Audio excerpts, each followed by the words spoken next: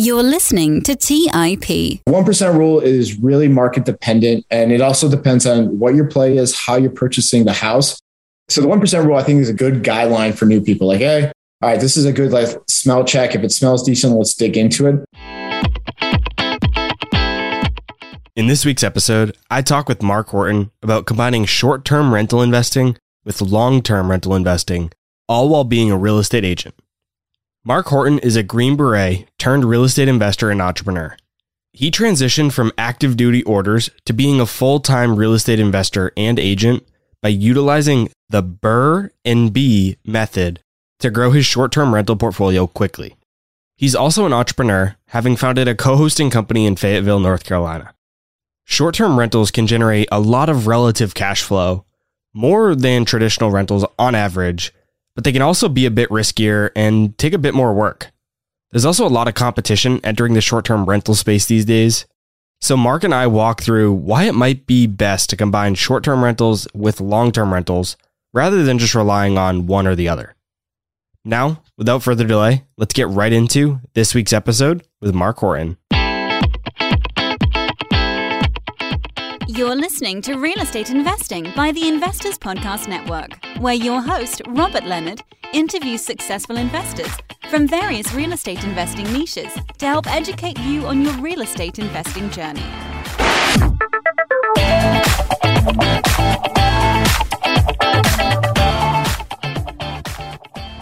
Hey everyone, welcome back to the Real Estate 101 podcast. As always, I'm your host, Robert Leonard, and with me today, I have Mark Horton. Mark, welcome to the show. Hey, thanks for having me on, Robert. You were a Green Beret in the U.S. Army, and while you were stationed at Fort Bragg, you decided that you were going to start investing in real estate. Where did this thought come from? What made you want to get into real estate? There's a lot of different reasons I wanted to get into real estate. The biggest thing is I was coming near the end of my time on my active duty orders at Fort Bragg, and I was going to go into the National Guard. And I wanted to really think about what I was going to provide because I was starting to grow a family and starting having a wife and children. I was thinking about different things. If something does happen to me on deployments or something happens to me in the long run, how I can continue to provide for them if something happens. I actually sat at my house with a big whiteboard and looked at it. I was like, well, what am I good at?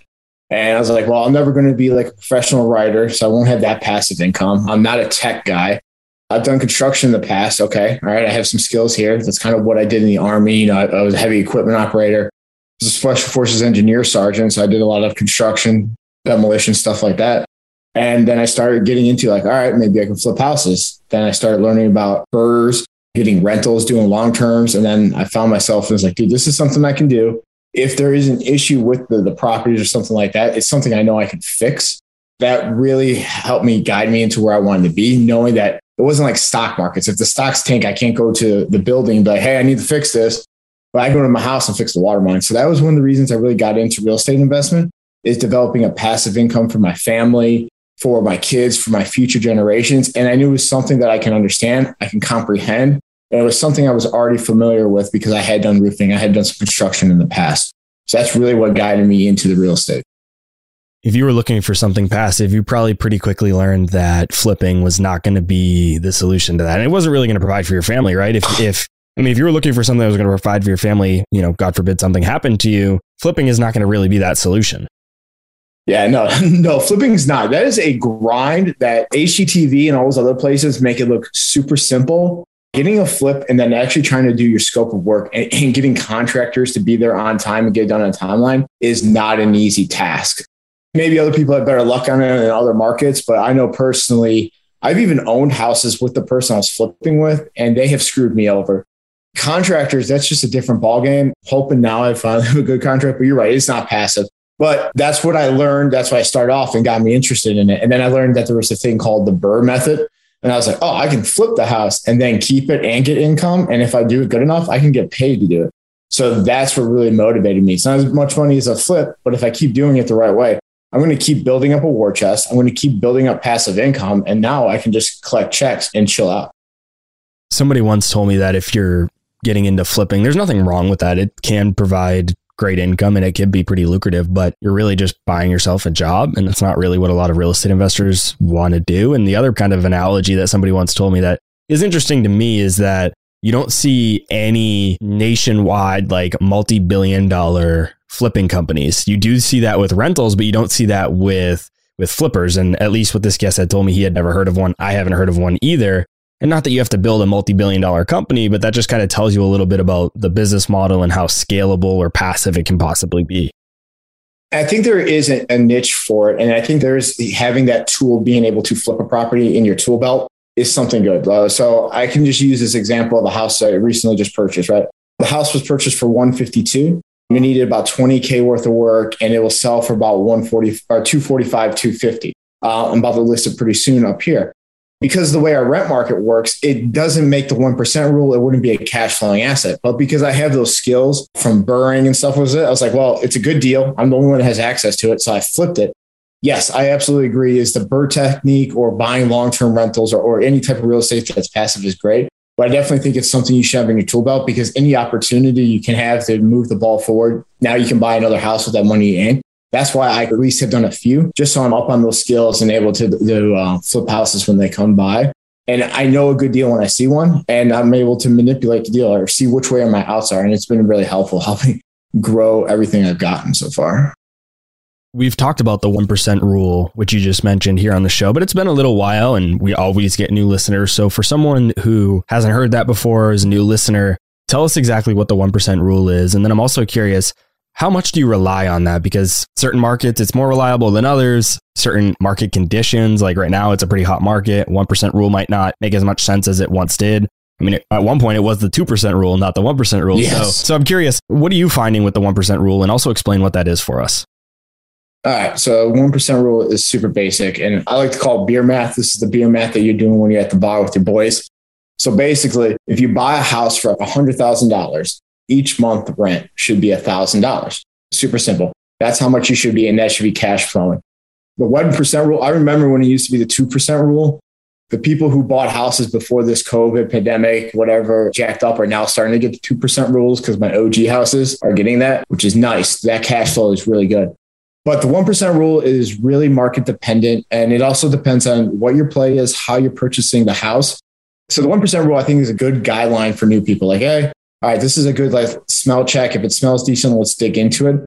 You also need to determine what type of loan you're going to be using, what advantages that you have with that loan. And what I personally do as a real estate agent or as a real estate investor, I look at the cash on cash ROI, the return on investment.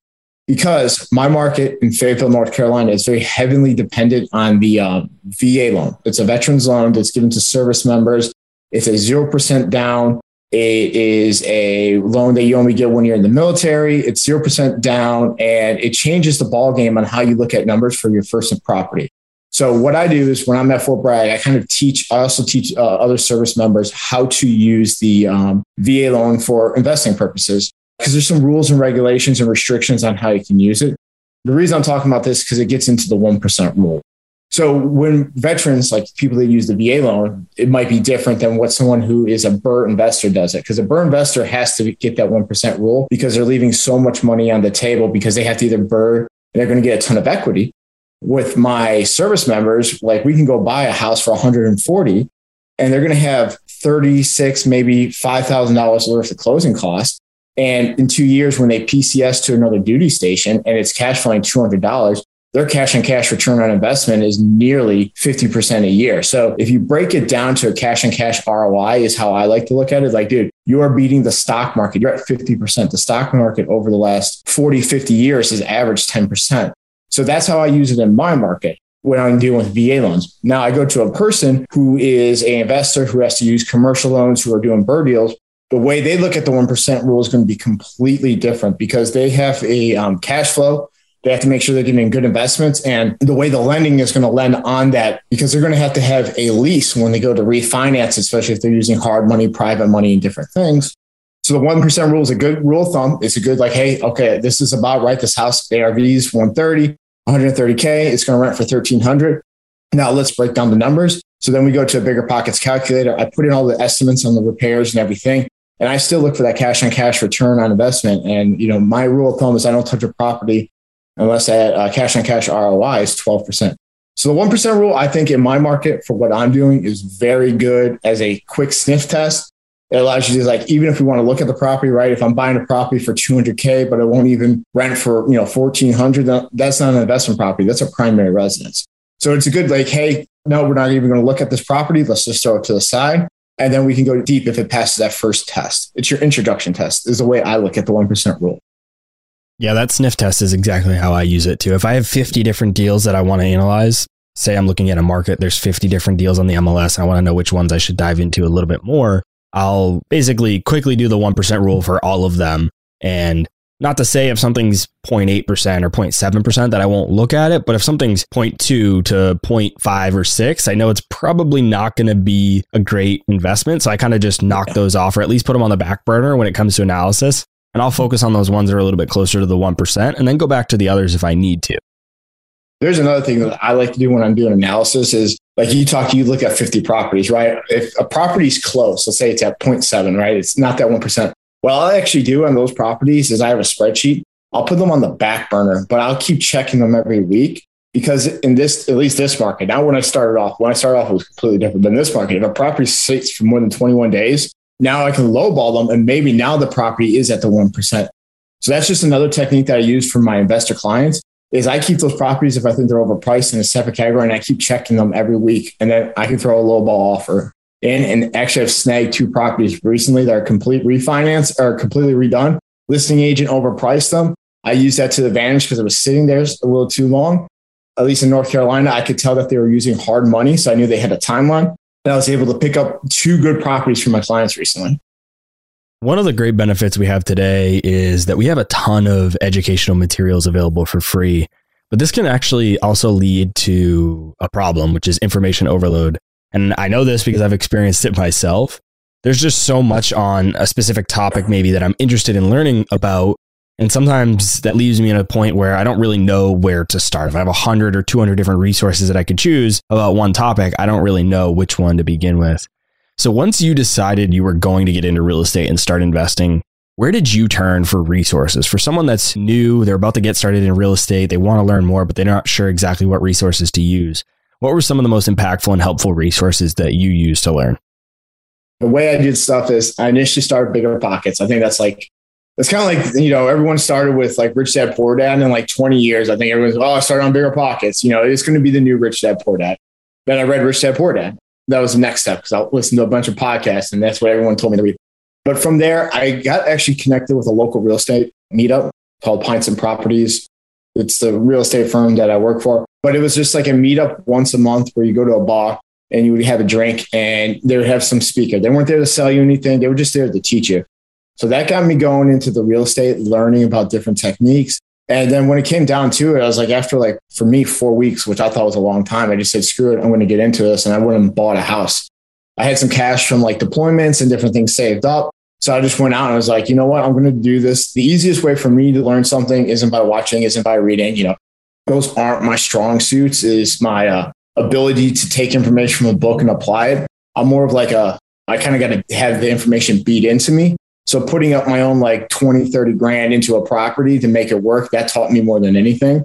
So I went out and bought my first property. I kind of self-managed it at the beginning. It was a long term. It was kind of a turnkey. It needed a light rehab. I did all the work myself. That was a pain. That was I can do this in 3 weeks. 7 weeks later, I finally got it to the property manager type deal, one of those real classy ones. But I learned a lot. So that's how I kind of learned. Initially, I started Bigger Pockets. Then I found a local real estate meetup because they would know the area best. Bigger Pockets is good for the broad information, but I knew where I wanted to invest. So I met a real estate meetup. I met an investor-friendly real estate agent who actually knew how to run numbers. And that's a huge thing that I think a lot of people get confused about. A lot of agents will put out there, I know this type of investor. Yeah, they talk a big game, but this guy actually owned properties. And I got involved with them because they actually taught me how to read the numbers. And then from there, my next step was I just went out and bought a property. And super simple. Just go out and did it. And I figured it out and made it work. And then I went from there. I've never personally been in the military. And so I'm not saying that sports or working out or motocross is nearly as difficult as being in the military. But what I've seen in my life or what I've experienced is that there are certain things that are difficult that teach people lessons and have actually helped people in other parts of life. What did you learn in the military that you've been able to apply to being a real estate investor that has really helped your journey? Oh man, not sleeping much. when you're stressing out about numbers and like your first property, am I going to get this deal? The not sleeping. That, and the biggest thing that I took from the military was SOPs. They're called standard operating procedures. They're basically how we do things. The reason I had to develop SOPs early on was because I was still National Guard. Even though I left my active duty orders were finished, I went back to the National Guard and I was still Special Forces in the National Guard. So I knew I had a deployment coming up, and coming up from a deployment, you have schools like 9 months out, which was actually the reason I planned to get into investing full time, was because I knew I had orders in case I failed as a real estate agent. I knew I had a deployment to pick me up and make sure I had money. So I had a year of like, I knew I was going to be able to go to school, Army schools. I was going to be able to do different things and get still a paycheck. It's called guard bumming. I'm a great guard bum. I had to develop SOPs because I knew I was going to be gone for my different companies. So I had to write different things out. So in case I wasn't there, or my wife or some of the people that we hired to be part of our team could just take this sheet and be like, all right, this is what you need to do. This is how it's going to be done. And this is how we make it successful. What I learned later, as I started reading more, is I started developing myself to, hire myself out of my own job early on, because I was forced to, knowing I had a deployment coming in. So developing those SOPs, having SOPs, and I know if there's military people out here, we hate the word SOPs. Oh, go write your SOPs out. Go write your SOPs. Well, those stupid things that we did while we in the military, developing those rules and regulations, or like, hey, the process of doing something has really helped my business grow. It's helped me grow other businesses now. And it's helping me to hire more people and continue to grow and be part of the financial independent movement and have an early retirement. I'm aiming to retire at 40. And I'm able to do this is because I've taken this one thing from the military, SOP development, and I have developed how other people can do my job. So I can start taking a step away and go build something else. So I can develop that 5, 6, 7 streams of income that aren't just in real estate.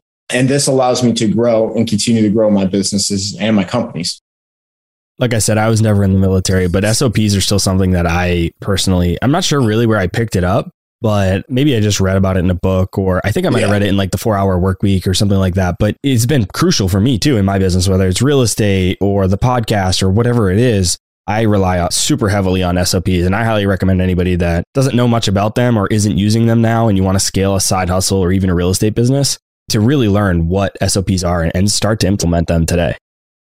Yeah, man, they are key. Have a process to like maintain them. Everyone I talked to, and when I was talking about books that I read later on, I read 4-Hour Work Week, and I was like, I've been already doing this and I've messed up a bunch of times. If I would have just read this book right off the bat, I would have been like months ahead of where I was, and I had a lot less stress. Reading too, actually reading books, that was a new thing for me as well. Let's take a quick break and hear from today's sponsors. Hey everyone, it's Patrick, your host of Millennial Investing. Every year, my buddies and I do a guy's trip to escape the cold and dreary Ohio winters. Once we pick our destination, without fail, we all jump on Airbnb and find an incredible place to stay. We just got back from an amazing trip in Palm Springs, California, and our Airbnb home was a huge part of creating memories we'll never forget. I loved it so much, I'm taking my family back to Palm Springs for spring break, and we're staying in an Airbnb home my kids fell in love with and picked out themselves. While I was there, I had the realization that my own home could be an Airbnb. It's an excellent way to earn some extra cash, whether you're saving up for your next vacation, paying off some bills, or investing. Your home might be worth more than you think. Find out how much at airbnb.com/host. That's airbnb.com/host. Buy low, sell high. It's easy to say, hard to do. For example, high interest rates are crushing the real estate market right now. Demand is dropping and prices are falling, even for many of the best assets. It's no wonder the Fundrise flagship fund plans to go on a buying spree, expanding its billion-dollar real estate portfolio over the next few months. You can add the Fundrise flagship fund to your portfolio in just minutes and with as little as $10 by visiting fundrise.com/millennial investing. Carefully consider the investment objectives, risks, charges, and expenses of the Fundrise flagship fund before investing. This and other information can be found in the fund's prospectus at fundrise.com/flagship. This is a paid advertisement. Hey guys, when it comes to financial advice, you've got to trust the source. It's why you listen to this podcast. When I'm looking to upgrade my wallet, I turn to NerdWallet. Their expert team of nerds dives into the details to help you find smarter financial products. Before NerdWallet, I'd pay for vacations with whatever credit card was in my wallet. but I was missing out on miles I didn't even know I was leaving on the table. Now I've got a new card with more miles and more upgrades. What could future you do with more travel rewards? A hotel upgrade, lounge access, a free flight to a bucket list destination? Wherever you go next, make it happen with a smarter travel credit card. Don't wait to make smart financial decisions. Compare and find smarter credit cards, savings accounts, and much more today at nerdwallet.com. NerdWallet, finance smarter. Check out nerdwallet.com and start making smarter financial decisions. As with all cards, credit is subject to lender approval and terms apply. All right, back to the show. You told us earlier that you got started with long-term rentals. Talk to us a bit about your transition from long-term traditional rentals into becoming a short-term rental investor. When in your investing career did you make that transition, and why did you decide to do that? At the time, my market was Fayetteville. I'm still in Fayetteville, North Carolina. There wasn't a lot of short-term rentals. And the real estate team that I eventually joined when I became an agent was Five Pillars Realty. And I learned from Shelby Osborne. She's been on the Bigger Pockets podcast. She talked about the burn B. She was showing me her numbers for her properties. And I was looking at them and she got talking about like she's starting to do the BRRRR and B. So it's basically BRRRR into an Airbnb. I was like, well, this is a way I can make more income, less houses to manage on my back end. And from there, I don't have to own 50 houses if my income is great. I maybe own 25 because the market at that time was really producing a lot of income. I looked at the numbers and it was just basically the money. I hooked up with a couple other guys that were ex-military guys. We started actually, one of our first Airbnbs we ever bought was an ex-crack house. We bought a crack house and like, it was this one street. It's like the nicest neighborhood in Fayetteville, but there's this one street that was like run down at the time. So we went in there and bought like out of the rundown street, we went and bought the worst house. And just the quick numbers on it was, we bought it for $52K wholesale deal with owner seller financing. We put $35,000 into it. 7 months later, it ARV'd for $165K. And right now I'm cash flowing just over $2,000 of pure cash flow on this house. So that's why I decided to get into it because it was so much more lucrative. So that was the biggest turning point, was also learning how to do BRRRRs, but BRRRR into Airbnbs, because I could keep my money. I can keep developing. I can keep buying up short-term rentals. And when my family comes into town or I have friends that come to towns, now I can just put them in one of my own places, cut the price. I'm still getting my money from it and everything like that. And it just made more sense to me because my goal is still early retirement. And I know you've had Travis Zappi on the show. And me and him are kind of friends. And the way he does Airbnbs are a little bit different. He has a high income producing job. He's able to go out. He maximizes FHA loans, conventional loans, and different things like that. And he goes and buys out nice properties. They're basically turnkey, comes in there, refreshes them. And then he makes a lot of money for them or makes a good investment. And he's done really good on his end. Well, I don't have a high income job like that. I'm a military guy. I'm a real estate agent. At the time, I really didn't have a job. I was a brand new real estate agent who was using Army schools to supplement while he was growing his real estate portfolio. So I had to figure out different ways to make that income. And the quickest way for me to feel comfortable with my family and our expenses was the Airbnb, the BRRRR and B methods, and developing those high cash flowing assets. My family's taken care of, and I can use that money and invest into more stuff. So that was the biggest pivot into short-term rentals.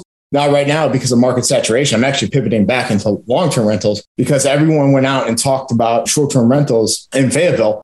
And like we went from, if you check AirDNA, 267 Airbnbs a few years ago, like 21 months ago, to there's 517 now. The market's completely saturated. So me personally, I'm pivoting back to long terms because there's a need for them. They're good cash flowing. And there is a stability with a long term over a short term, because short term, you might have some bad months in there. Long term, if you do nicer long terms, you can usually guarantee a check back. Maybe not as cash flow, but I like to balance my portfolio. So I'm evened out. So like, as long as if my long terms cover all my mortgages for all my properties, anything short term is a profit. And that's how I'm starting to build my portfolio, having a mixed bag. Where did that decision come from to become a real estate agent? Man, that decision came from honestly talking with Shelby Osborne. She started Five Pillars. She's been on the Bigger Pockets. So I was talking to her, and for me, I needed a job. And I had been a police officer in the past. And one of the advantages, and I just did not want to go back to being a police officer, especially when I was doing it. There was a lot of stuff going on. It's a different topic. I talked with Shelby, and she's like, well, because of some of my skill sets, some of the things I've done in the military, I can conversate. Okay, and I could talk to people. I'm very confident, whatever. So she's like, why don't you try being a real estate agent? I was like, okay, I guess I'll just try to do it. It made sense for me because I needed a job. I had a lot of connections to other military investors that maybe other people didn't too. So I was able to pull on that thread more than others. And for me, it was an advantage for me because I was able to look on the MLS. I'm able to see properties. And now I'm tied in with all the wholesalers. I know the foreclosure process. I know a bunch of different things now. So I'm able to see properties before they go on the market. And that just works for me better as being a real estate agent because I can see them. Plus, when I'm driving by a really nice house and my wife likes it, I could just go on like Showtime, like, oh, I want to go see this nice house and walk like a $1 million house just for the fun of it. That happens every once in a while. Do you focus a lot on military vets and just anybody in the military really as being a real estate agent? I think that's possibly a good way to kind of differentiate yourself. Being an agent is pretty competitive. So I think if you could really provide that niche service, that could be a big value add for people. If I ever went to a different market, I would say yes. But the Fort Bragg itself is the largest military installation, I think, in like the world. It's like the largest one in the Army. So everyone is the dad, son, wife, husband of a military guy.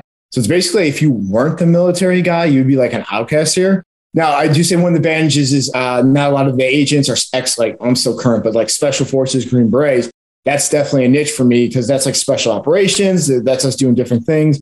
I got a little niche in there. I'm able to go to different buildings that I'm familiar with because some of the guys when I went through the qualification course are now being in charge of different phases of the qualification course. So I got a niche into that. They're cadre at some of the schools that we go to. So that definitely helps. It definitely helps that I'm one of the unique. I have those extra qualifications. I wear tabs that says Special Forces. It really doesn't mean anything, but it does give me a small advantage. But in my market personally, you got to know how to use a VA loan if you're a real estate agent, because I would say 80% of all offers are VA loans. Almost everyone's PCSing. And the good thing about my market is most of the years, every 3 years is a PCS, is a change of duty station. That happens every 2 to 3 years for regular soldier members. So we're always having the same amount of people come in and out during the summer, which actually gives you a little bit of stability because there's going to be a new crop coming in this summer in about 2 months looking for houses. A very common question I get from new investors is whether or not they need a real estate license to become an investor. And because I'm asked this so frequently, I often ask the various guests on the show their opinions so that investors that are listening to this can get a diverse set of opinions. Some people will think they should, some people think they shouldn't, some people think it doesn't really matter. So I like to give people different perspectives on that. So I want to ask you the same thing. Do you think being an agent is required to become a successful investor? And if it's not, do you think it's at least beneficial? My personal opinion is no. I don't think you need to be an agent to be an investor. I don't think you need to be an agent to be a successful investor. I harp on like this. Maybe this is me trying to keep my own business because most of my clients, not only residential, but most of my clients are actually investors. They're trying to invest in the Fayetteville market. Me personally, I don't think you need those to be that. Is because, is that what you're going to be good at? Is that where your time is best spent? Or are you one of these people who can make a $500,000 tech job, pay a little bit extra to someone like me to go find you those investment properties? You're going to save your time, stress, and all that. I'm going to do it for you. We're going to build this together. And the way I explain it to everyone when I talk to them, a lot of my investor clients, especially all my out-of-state ones, is think of our relationship like a triangle, right? Each point of that triangle is a different thing, right? I'm going to bring the knowledge part of this triangle, especially in my market, whether it's Airbnb, long-term, short-term, flips, commercial, that's what I'm going to bring. I need you to bring the money part, and at the tip of the triangle, and we're going to both bring the time effort into it. So I'll bring the knowledge, you bring the money, and then we both bring time and effort, and I will get you wealthy by finding new properties. So I personally don't think you need to have that license. I think it more hinders you, especially if you have a high performing job. It's more stress on you. It's actually going to deter you away from real estate because you're going to be searching for yourself on top of doing your regular job, on top of a bunch of your family life and doing all this. You're going to become task saturated. Or if we find a good enough deal, I have a minimum fee. I take my cut off that fee. My job is to find you those good deals. Knowing that I'm going to have to pay that fee, I'll find you a good deal that still matches your cash on cash return on investment. And we will build your portfolio by me finding it. And you'll be a lot less stressed because when you come to me, I'm tied in with some contractors. I'm a short-term property manager. We're launching our own long-term property management. So not only do I have the knowledge of being a real estate agent, I have 2 companies, and even if you don't use us, I have pretty accurate data, but maybe it's not on other places because I'm managing those properties. I can give you the most accurate on what's happening in those neighborhoods, whether it's short-term or long-term. I don't think you need to be that agent part, but I think it is important to find an agent that is a very investor savvy agent. And me personally, I teach a short-term rental 101 course on a lot of real estate meetups. My number one thing to do for any investor client or any person who's trying to invest into a city is the first question I ask any agent is, do you own investment properties? If it's a no, I don't even have a second conversation with them because you don't understand the stress that a lot of us investors go to. You don't comprehend oh my gosh, this is $20,000 back from me when I started off was a lot of money. It's a good chunk now, but I'm a little bit more comfortable. But unless you understand that fear of losing basically your whole entire investment, and this is the catapult to me being successful, I don't think you can be a good real estate agent. And that's why I think you just need to have agents find agents who specify investors if you have one of those high performing jobs. It's a lot less stress. I completely agree. When I'm looking for an agent, especially when I'm investing long distance, people who listen to the show for a while know that I live in the Boston area, but most of my properties are in Texas. So when I was looking for an agent there, I was looking for one that at least owned rental properties themselves. And if they didn't, then what I would really do is, because I knew my stuff, I had my knowledge, I would really not grill them, but I'd kind of test them and see if they really knew what they were talking about. And if they did, I would potentially work with them and be okay with it. But really, I was looking for somebody who had investor experience. And when I would tell people that, they're like, oh, well, why would you ever work with them? They're your competitor. Like, how do you know that they're actually going to give you good deals? That wouldn't they want to buy them themselves? So what do you say about that kind of dynamic between incentives where your agent is probably looking to buy the similar deals that you are? That is a great question. And I'll be honest, there's some agents that have fizzled out and burned out. I can think a couple off the top of my head that have come out strong for a year. They've done that to a number of people. And by year 2, no one wants to work with them. I don't disagree with that concern with people. The way I handle it right now is this. I tell all my clients I have a board. And I have a board of who my next client is. I'm really looking for properties are. I have different sections. So if you're in short-term rentals, you're in this section, long-term this section, commercial in this section. And I have a list of people. And until I'm at the top of that board where I've taken care of all my clients, I'm not looking for another property. I purchased 2 as soon as I came back from this deployment. I told all my clients, hey, I'm taking a month off from my deployment. I'm looking for 2 properties for myself. I was very upfront with them. But once I get these 2 properties that I'm looking for myself under contract, I'm going to get back to becoming an agent. I'm referring you out to other clients until then. Then once I got my 2 properties, so I wasn't competing with them, I came back into the fold hey, I'm back working again. I'm off my terminal leave. I got my properties done. I was very upfront, and now I'm finding them. Anytime I come across that issue, I'm very honest with them. If at the time we're looking for the same property, I have no problem referring you out to another agent. I'm going to take 25% of the other agent's commission still. And I'm not going to jeopardize my own brand or my own name by trying to screw over my client. And I think what's most important to showing that is I'm going on, year 3 of doing this. By continuing doing this, I have a reputation of, hey, this guy hasn't screwed me over. And I haven't fizzled out like other agents have. I'm continuous. I'll do 3-4 deals. There's agents that do 100 deals a year, 3 deals a month, 4 deals a month. That's good enough for me. I have a bunch of other things going on. And that's how I just churn out my clients. I don't market a lot. I have repeat offenders, as I call them. They keep coming back to me because I find them good deals. And I think that's another key factor showing me that I'm doing the right thing. Is I have guys, I'm buying 5, and this is their 5th and 6th house I'm buying for them. And that's exactly what has happened with my real estate agent is I've bought 5 or 6 deals through him now. And so if he had kind of quote unquote screwed me over on that first deal, I wouldn't have gone back to him. And yeah, he probably would have made a little bit of money on that first deal, but now he's made commissions on 5-6 properties and probably another 5 or 6 in the next, year or 2. You got to find somebody, you can ask questions. There's a lot of times if you're concerned about that, you can just ask questions. You can kind of gauge what this person's like. You can feel how their ethics are. You could feel where their incentive structure is. And it would be very easy to tell somebody like you has their right structure in place. Here's one more thing about that is how many times have now you've recommended that agent to someone else? How many times have you been like, oh, if that guy's in that market, I'm going to recommend him. Agents who are here to play a short game won't last. I'm here to play a long game. So I'm going to make as many people happy because I know it's going to be tenfold on the back end. So you've done long-term rentals, short-term rentals, you're a real estate agent, and you're also doing or operating a co-hosting company. What exactly is a co-hosting company, and why did you want to start one? After I did my first Burn Bees, I learned that the co-hosts that were available in Fayetteville did not meet the standard that I wanted. And this also plays into, there's another reason for this is my wife personally, as we were having kids, wanted to start developing where she can just be a stay-at-home mom. That's what she wanted to do. So as we're starting to take these steps to be financially independent, do the FIRE movement, financially independent, retire early, we decided, we also looked at the math. And this is all why we started this co-hosting company, is to put kids in daycare. It's like $1,200, $1,300 a month, which is an insane amount. So what we thought is if we started a company good enough to replenish what her salary was at her current job, not only were we making the same amount of money, but we're actually making, $1,200 more, because that her job would have basically evened out us sending our kids to daycare. She should be working for nothing. What was the point of her working then if it's just to put the kids in daycare? We were looking at different things of how we can have her be a stay-at-home career, what we can do with that. We're looking at like online sales, different things like that, consulting. And then at the same time, I'm like, man, all these other property managers suck. They're terrible. They don't care about the client's property. I was like, I think we should start a co-hosting company for Airbnbs. We're getting into it. We have two. What we'll do is we'll test out our company on our own properties. So like when people ask us how we started, it's like, hey man, I put my money where my mouth was. I tested out my properties. That is why I become successful. You should have us co-host your property.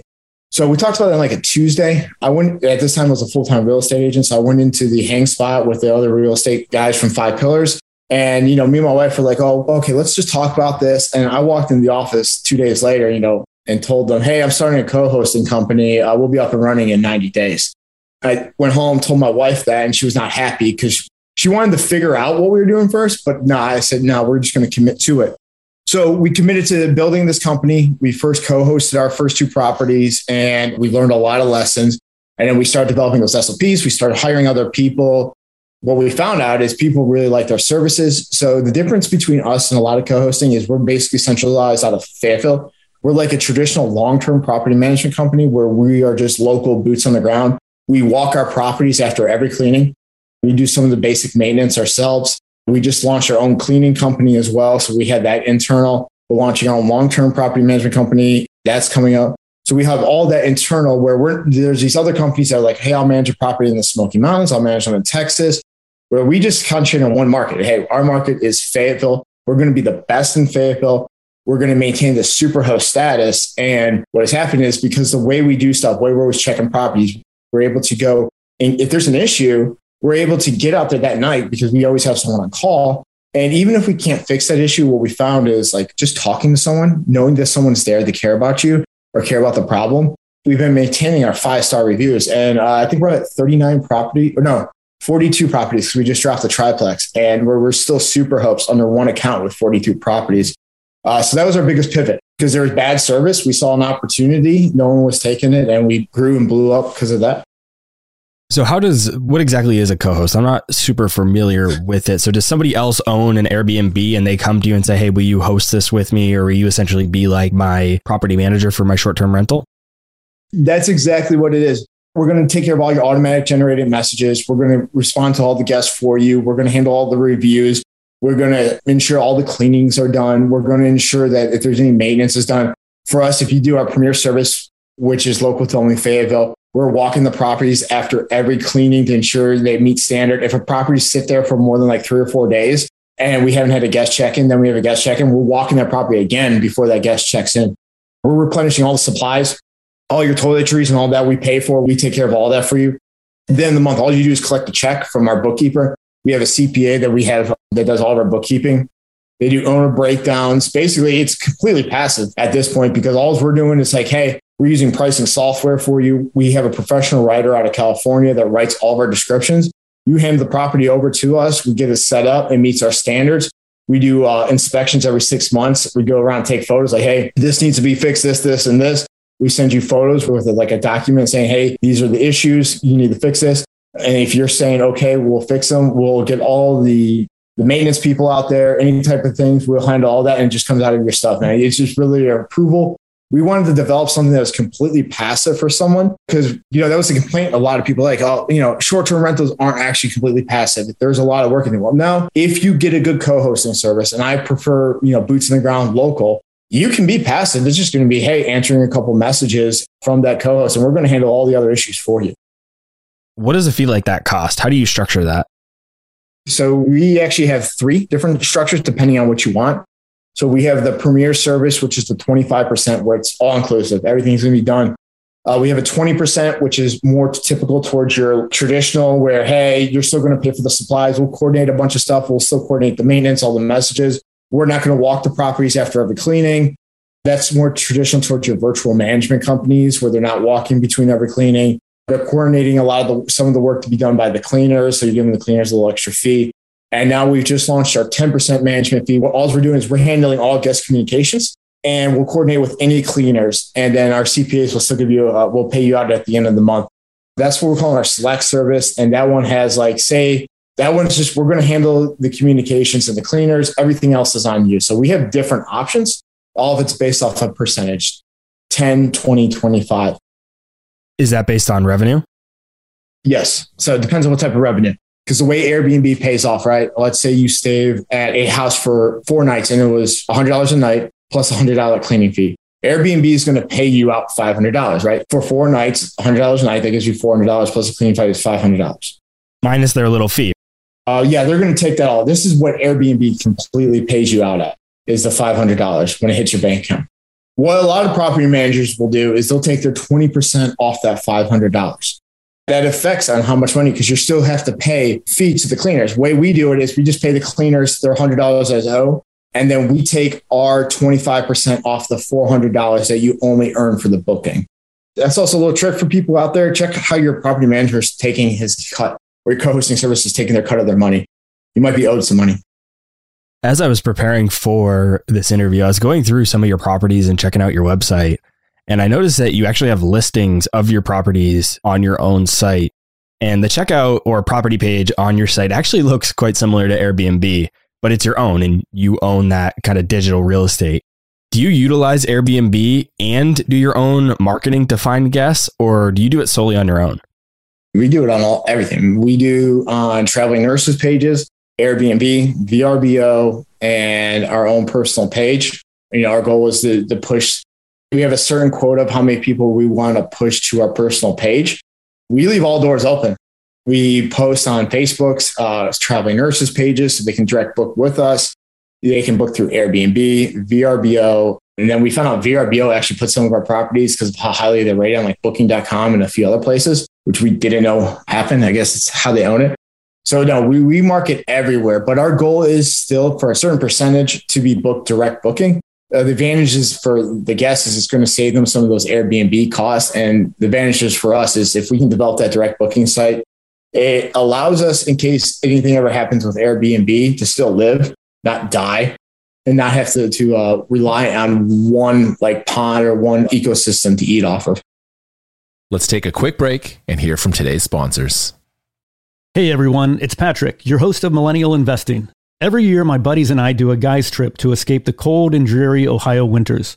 Once we pick our destination, without fail, we all jump on Airbnb and find an incredible place to stay. We just got back from an amazing trip in Palm Springs, California, and our Airbnb home was a huge part of creating memories we'll never forget. I loved it so much, I'm taking my family back to Palm Springs for spring break, and we're staying in an Airbnb home my kids fell in love with and picked out themselves. While I was there, I had the realization that my own home could be an Airbnb. It's an excellent way to earn some extra cash, whether you're saving up for your next vacation, paying off some bills, or investing. Your home might be worth more than you think.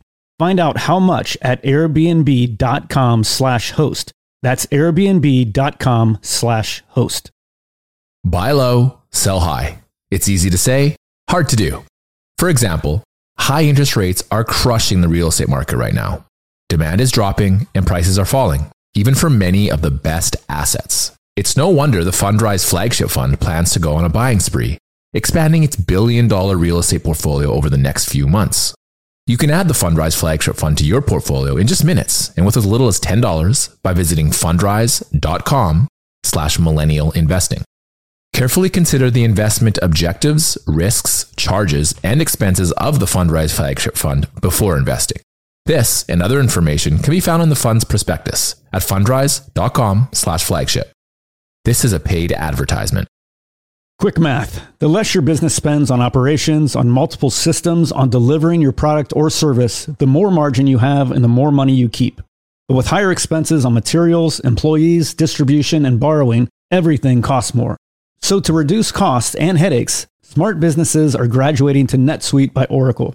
NetSuite is the #1 cloud financial system bringing accounting, financial management, inventory, HR into one platform and one source of truth.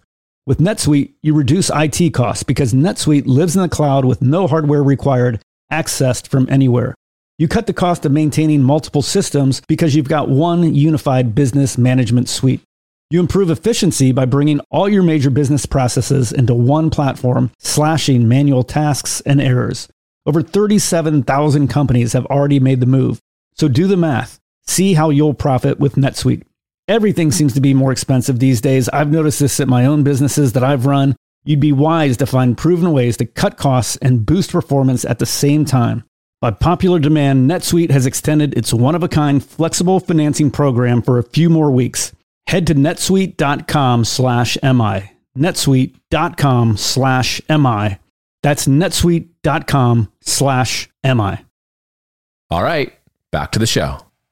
What would you say your breakdown is of bookings? Like what percent comes from Airbnb? What comes from VRBO? What comes from direct bookings?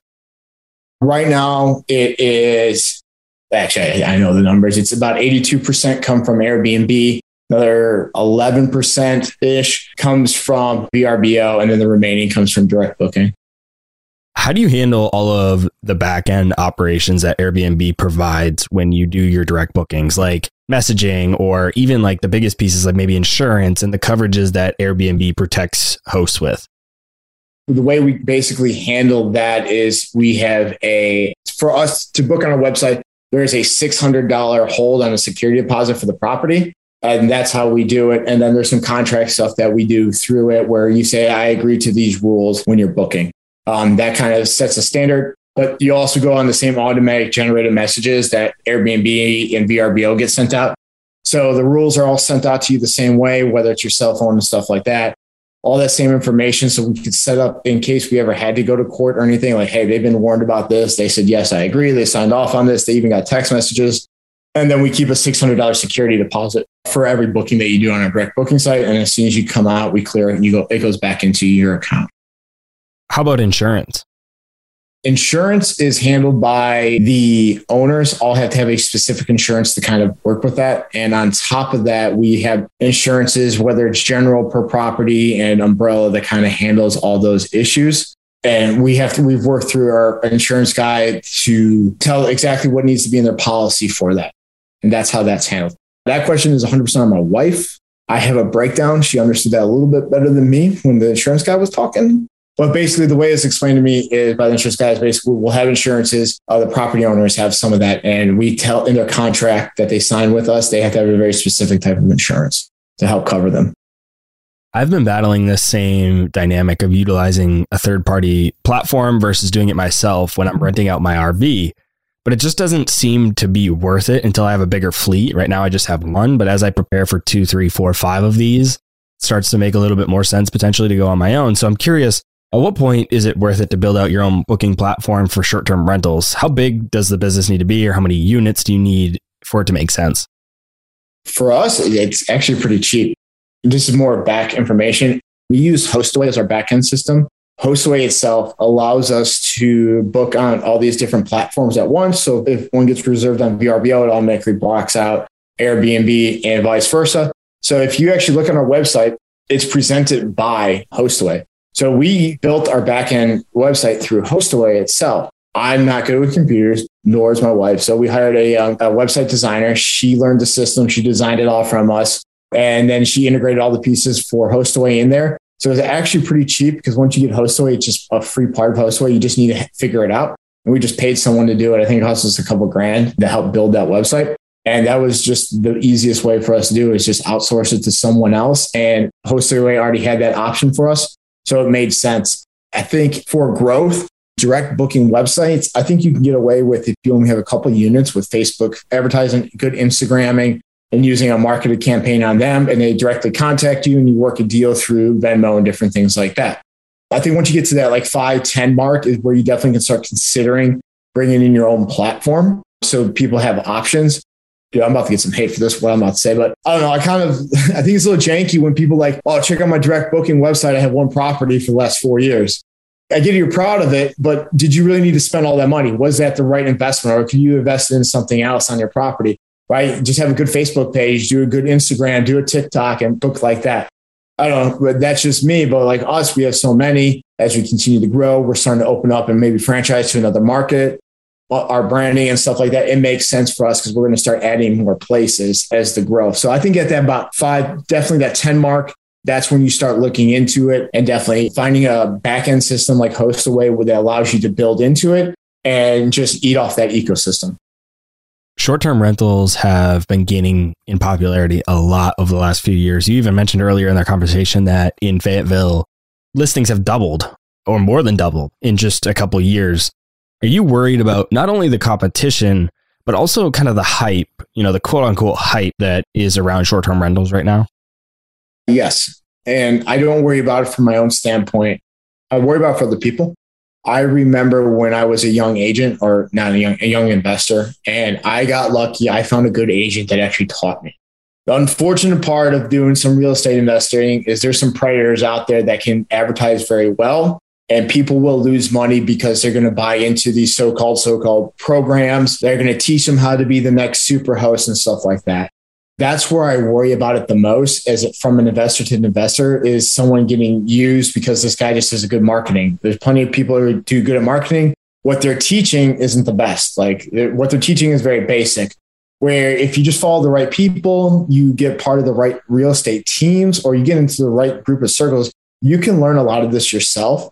And that will definitely help. The hype, I think the hype of investing will go down, which will be good for the properties that have been able to survive. There are going to be a lot of people whose properties that bought into short-term rentals because it was the hype. Everyone was doing it. Short-term rental shop was going here. Avery Carl was posting here. And these different people are talking about these different areas, which they're doing really well. But some people are going to get used by agents who are just looking for a sale and not know what they're doing when they buy these properties, and they're going to die out and they're going to have a bad taste in their mouth for short-term rentals. I think the market for people renting them out is going to stay the same because legislation's level, you're seeing a lot of states fight back saying, hey, cities can't regulate these things like that. They can't ban Airbnbs. I know North Carolina is one of them.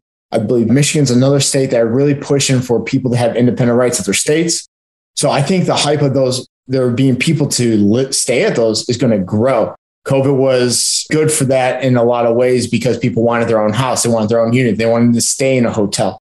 Hotels shut down. Airbnbs in a lot of places were still up and running. So even when you were traveling, you can go to an Airbnb. It's usually sanitized. It's usually pretty clean. At least all of our properties are.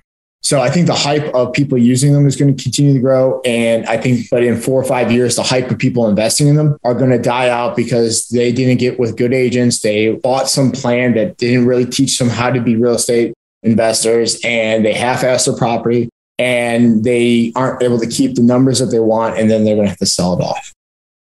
Are you concerned about the risk from increased laws and regulations around short-term rentals? It sounds like you're focusing in states where ideally that's not going to be an issue, but as you expand maybe into other states or just even in your state, is there any risk for you there? Are you any concerned about that?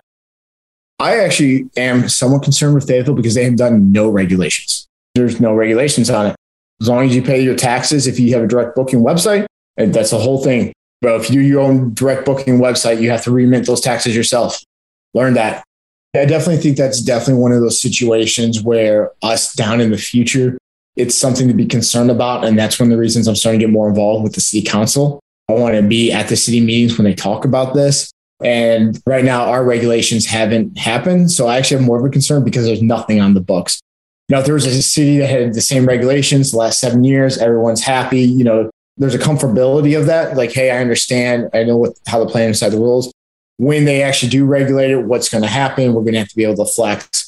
I think for the most part, we're going to start seeing a lot more legislation at the state level saying to cities that they can't regulate people's personal properties. There was definitely a pendulum swing a few years ago where cities were coming down left and right, banning Airbnb, especially cities with big hotels. A lot of hotels are losing business, and magically, all of a sudden, regulations for Airbnbs came in. It's just a huge surprise. That was all sarcasm.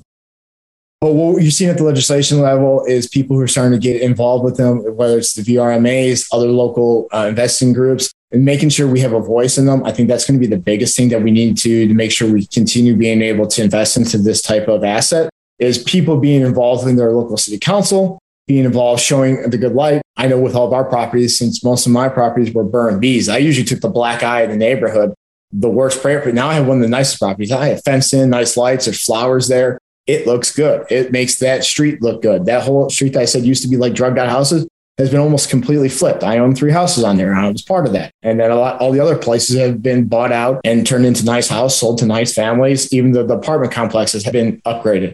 So there's definitely advantages to it, but it all comes down to people staying involved, and it should be a concern of everyone. Because at any time, city council you get the wrong person that is a stay-at-home wife or a stay-at-home dad who wants to get their 5 minutes of fame and goes to every city council meeting. You need to be there involved in them. What is the biggest thing that keeps you up at night in your real estate business? That is a great question. Finding deals for my clients, I think, is the biggest thing.